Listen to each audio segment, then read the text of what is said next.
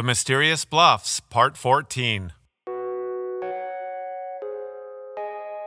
Hello, Michael Midas here, and welcome back to the podcast. Before I move on to the next missing singers of the Universal Harmony Choir, I'm going to discuss a little connection between Jan Nibbs and Andre Slinger, the first two singers to disappear. Well, it's a possible connection because the truth about it never came to light. You see, a couple weeks after Andre Slinger went missing, John Smalls, the conductor of the choir, received a letter in the mail, which contained nothing more than a strange tale. And this letter was supposedly written and sent by Andre Slinger, though it was never proven so. Now, if you listen to the two-part series about Andre Slinger, you know that he was a charming guy that said the right things. But well, he wasn't really the creative type to write a strange tale. In fact, he was so inept at creativity that if someone smiled at him, well, he smiled back exactly the way they did, like a robot programmed to be a pal. So when John read the letter, he was torn between not believing that Andre was capable of writing such a strange story, and for the sake of intrigue, wanting to believe that Andre was a diabolical maniac who couldn't help but write it. Nevertheless, what this ambivalence amounted to was that John didn't reveal the letter to anyone else because A, if Andre truly wasn't capable of writing the letter, well, John might not be the only one that thought it was fake. And those people would think John had made the whole thing up for the sake of self-importance. And B, if Andre wrote the letter, then John was a little jealous about it because he liked to write strange stories himself, so he wasn't going to promote any competition. Now, it's pretty hard for most folks to keep a secret, but trust me, John Smalls had the innate ability to bury the most sensitive information in the back of his mind, as though someone had just told him what the weather was going to be like. Let me tell you a story about how good he was at quieting up. John has this odd fetish, or perhaps it's part of a personality disorder. But every so often, while he was visiting a friend of his, he would sneak into their kitchen, open the fridge door, and leave it that way. He wouldn't take any food or beverages out, but he wasn't worried that they would warm up either. If there was a reason why, well, it was for the thrill of knowing that the friend would wonder to themselves when or how it was left open, even though they wouldn't dare ask him. Hey, while I was in the washroom, did you leave my fridge door open? So John Smalls never mentioned to anyone that he was a sneaky bugger who left fridge doors open, and he also kept quiet about Andre Slinger's supposed letter.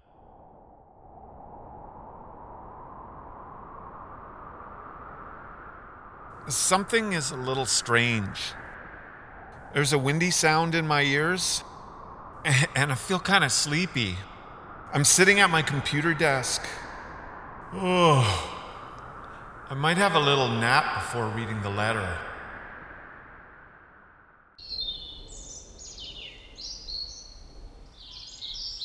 Man, I'm in a park sitting on a picnic table. Yuri Karmazyanov, why are you sitting across from me? What's this chessboard doing in front of us? And a bottle of vodka? Hello, Michael. I'm using the latest in Russian technology to visit you. It is called dream messaging. Ooh! We have discovered how to communicate through the collective unconscious. So when you feel sleepy, it's like a phone ringing. So what if you contact me while I'm in the lineup at the grocery store? Well, we have perfected this technology, so you only receive the message when you are alone and in a comfortable position to sleep. Like when you are watching a lousy TV show and feel like sleep would be better. Are you saying this podcast is lousy? Well, it wasn't good until the Russians interfered with it. Let's get this straight. When we first met outside my house, you said you were an ice cream man. Then you said you were a gangster. Then you used a microwave beam to transmit a message into my computer. And now we're having a conversation in my dream. Who the hell are you, Yuri? It's not important, Michael. Here we are in park. So we should have discussion, play chess, and drink a little vodka. What would you like to discuss? Well, I've had a few drinks already, so I don't remember. But I'd rather brag about dream messaging. Hey, you know how Trump got elected? We sent millions of dream messages to American voters, so at ballot box, they feared that if they didn't vote for him, they'd get a president with worse hair. Look, Michael, we are losing contact. You should have turned off your phone before you fell asleep. What? I'm not dreaming the phone is ringing? No, you think we have a phone in this dream? The dream is the phone.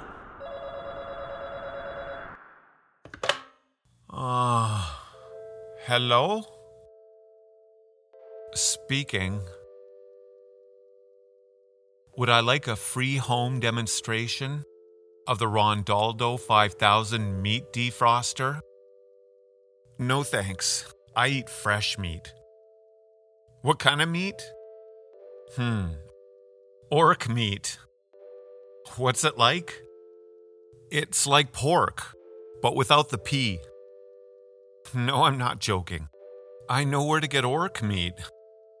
Of course you can't buy it in the supermarket. You have to hunt for it. Where? There's a set of caverns you can get to from a secret entrance in the basement of Becky's coffee shop. You can find orcs and other strange creatures in them. Hey, do you own a crossbow? Well, get one, and I'll take you hunting there. Okay, I gotta go now, too. Orc meat! Some people will believe anything. Now what was I dreaming about? Some Russian guy that likes to brag. Anyway, let's get back to Andre Slinger's supposed letter. It was typed on kind of a brownish, crumply 8x11 with a tiny rip on the right-hand side. It appeared to have been sitting in an attic for years before it was sent. Let me read it for you. Dear Mr. Smalls, my name is Andre Slinger. And first of all, I'd like to apologize for missing the Spring Tulips Festival. I can tell you why, and I'm sure you'd understand, but I have a more important story I'd rather spend your time with. It's about Jan Nibbs. Yes, I've heard of her too, though not through my involvement with the New Moon Church. I'd learned on the news that she'd gone missing after she'd been seen getting into a white van near her college. It was a devastating story to hear, and why I joined the choir, to help bring positivity back to the music. But nobody would have guessed that, as I modestly claimed to join the choir for the sake of singing. The following tale explains what happened to Jan Nibbs after she went missing. Now, I must add that this is not an official sighting, but she turned out to be the main character in a legend I heard from a fisherman in a small town called Iron Bridge, which is approximately a 6-hour drive northwest of the mysterious bluffs, or about an hour-long flight, or a tenth of a millisecond if your primitive species knew how to bend space. But that's none of your business. So this is how the story was told. During the friskiest of sunny weather, when the wind shamelessly caresses the evergreens, Jan Nibbs was doing the backstroke in the Serpent River. The young lass was braving the cool June temperatures in a yellow swimsuit, following the current out to the open waters of Lake Huron. She wound along the shores of rounded rock, which had been massaged by eons of Mother Nature's wily hands.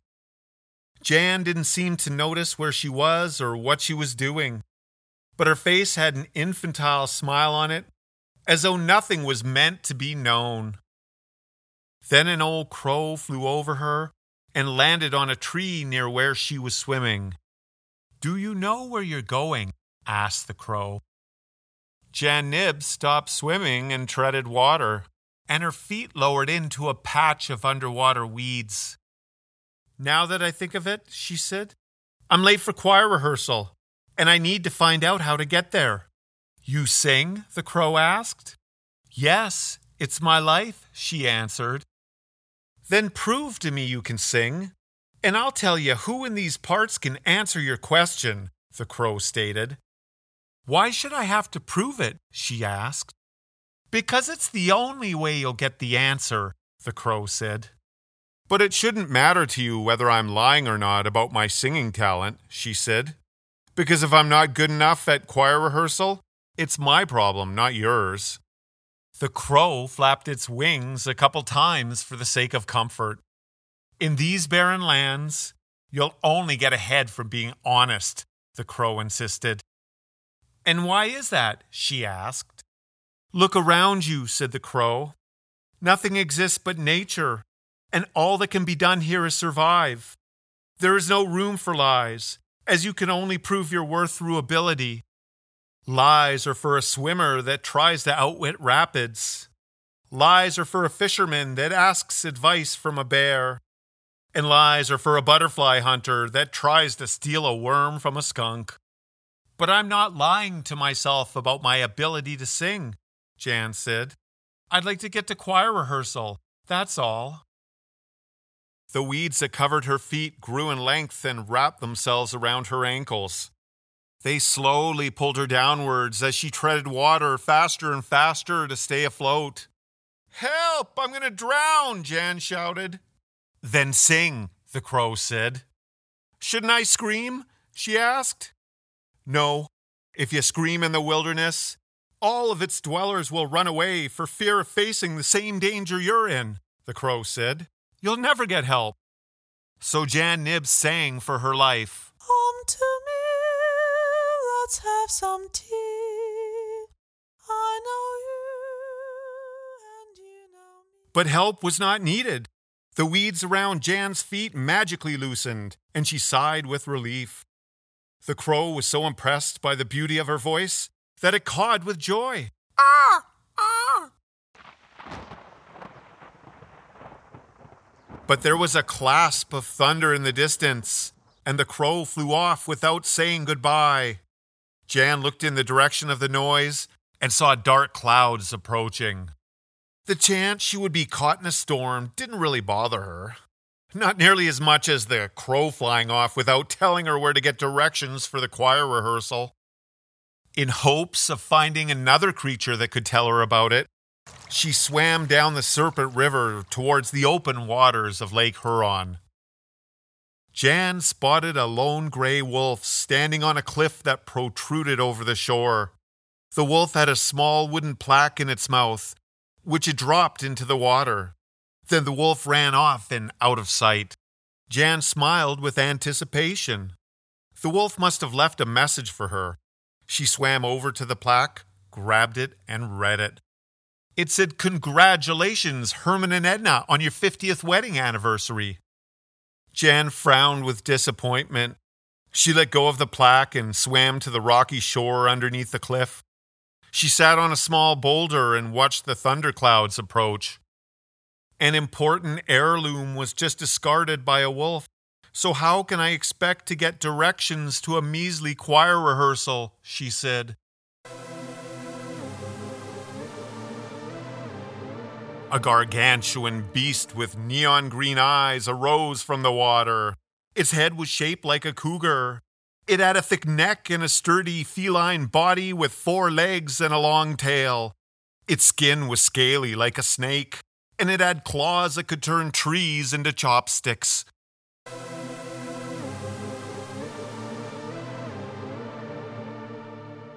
If Jan's straight blonde hair wasn't so wet, it would have stood on end. But the monster smiled, which gave her some courage. So she spoke to it. "You don't scare me," she said. "You have thick skin, my dear," the monster said. Jan looked kind of disappointed. The monster was a know-it-all, which didn't seem very monster-like to her. "Since you know so much," she said, "tell me where my choir rehearsal is." The monster hissed like Niagara Falls shooting through a jumbo bullhorn. That is why I have come to you. But first you must answer 3 questions. Jan shivered with frustration. She was not in the mood for formalities. Whatever, she said.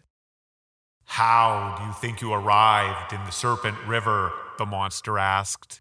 Jan dove into the deepest reaches of her memory, but could not find an answer. I must have snapped my fingers, then magically arrived here, she said. Excellent answer, the monster said. You're a step closer to the choir rehearsal. Next question. How long can you swim for? Jan brightened up inside, believing the monster was truly concerned that she reach her destination. I'll swim for as long as it takes, she said. That's exactly what I want to hear, the monster said. Jan's heart burst with joy. Bring on the next question, she said. The monster smiled as though he had the best question in the world. Name the ingredients in your mother's banana cake recipe. My mother never made banana cake from scratch. She always bought it frozen. You know the square one with icing on top? Ready in 15 minutes, she said. Sorry, that's the wrong answer, the monster said. Jan's face turned fire engine red. But the cake was moist and delicious, she said. Your mother would have baked her own banana cake if she thought you were worth the 9 months she carried you. I don't want to bother her by letting you sing at choir rehearsal, the monster said. She might skip dessert altogether. My mother loved me and fully supported my singing, Jan said. And why is dessert so important anyways? Dessert doesn't exist in a barren land like this, so all I can do is lust for it, the monster said. What else could I expect a monster to say? Jan declared. No worries, he consoled. I have a better place for you to go than choir rehearsal. I'm going to take you to the open waters of Lake Huron.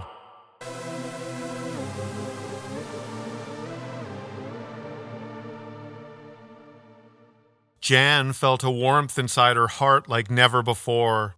She felt her parents inside her heart. She felt her grandparents and many generations before them. She felt like nothing could ever harm her again.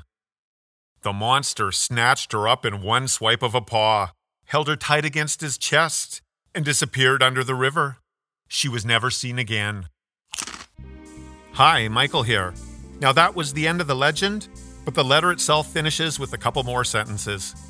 Mr. Smalls, I hope this legend will lay to rest any unsettling feeling you may still have about Jan Nibbs.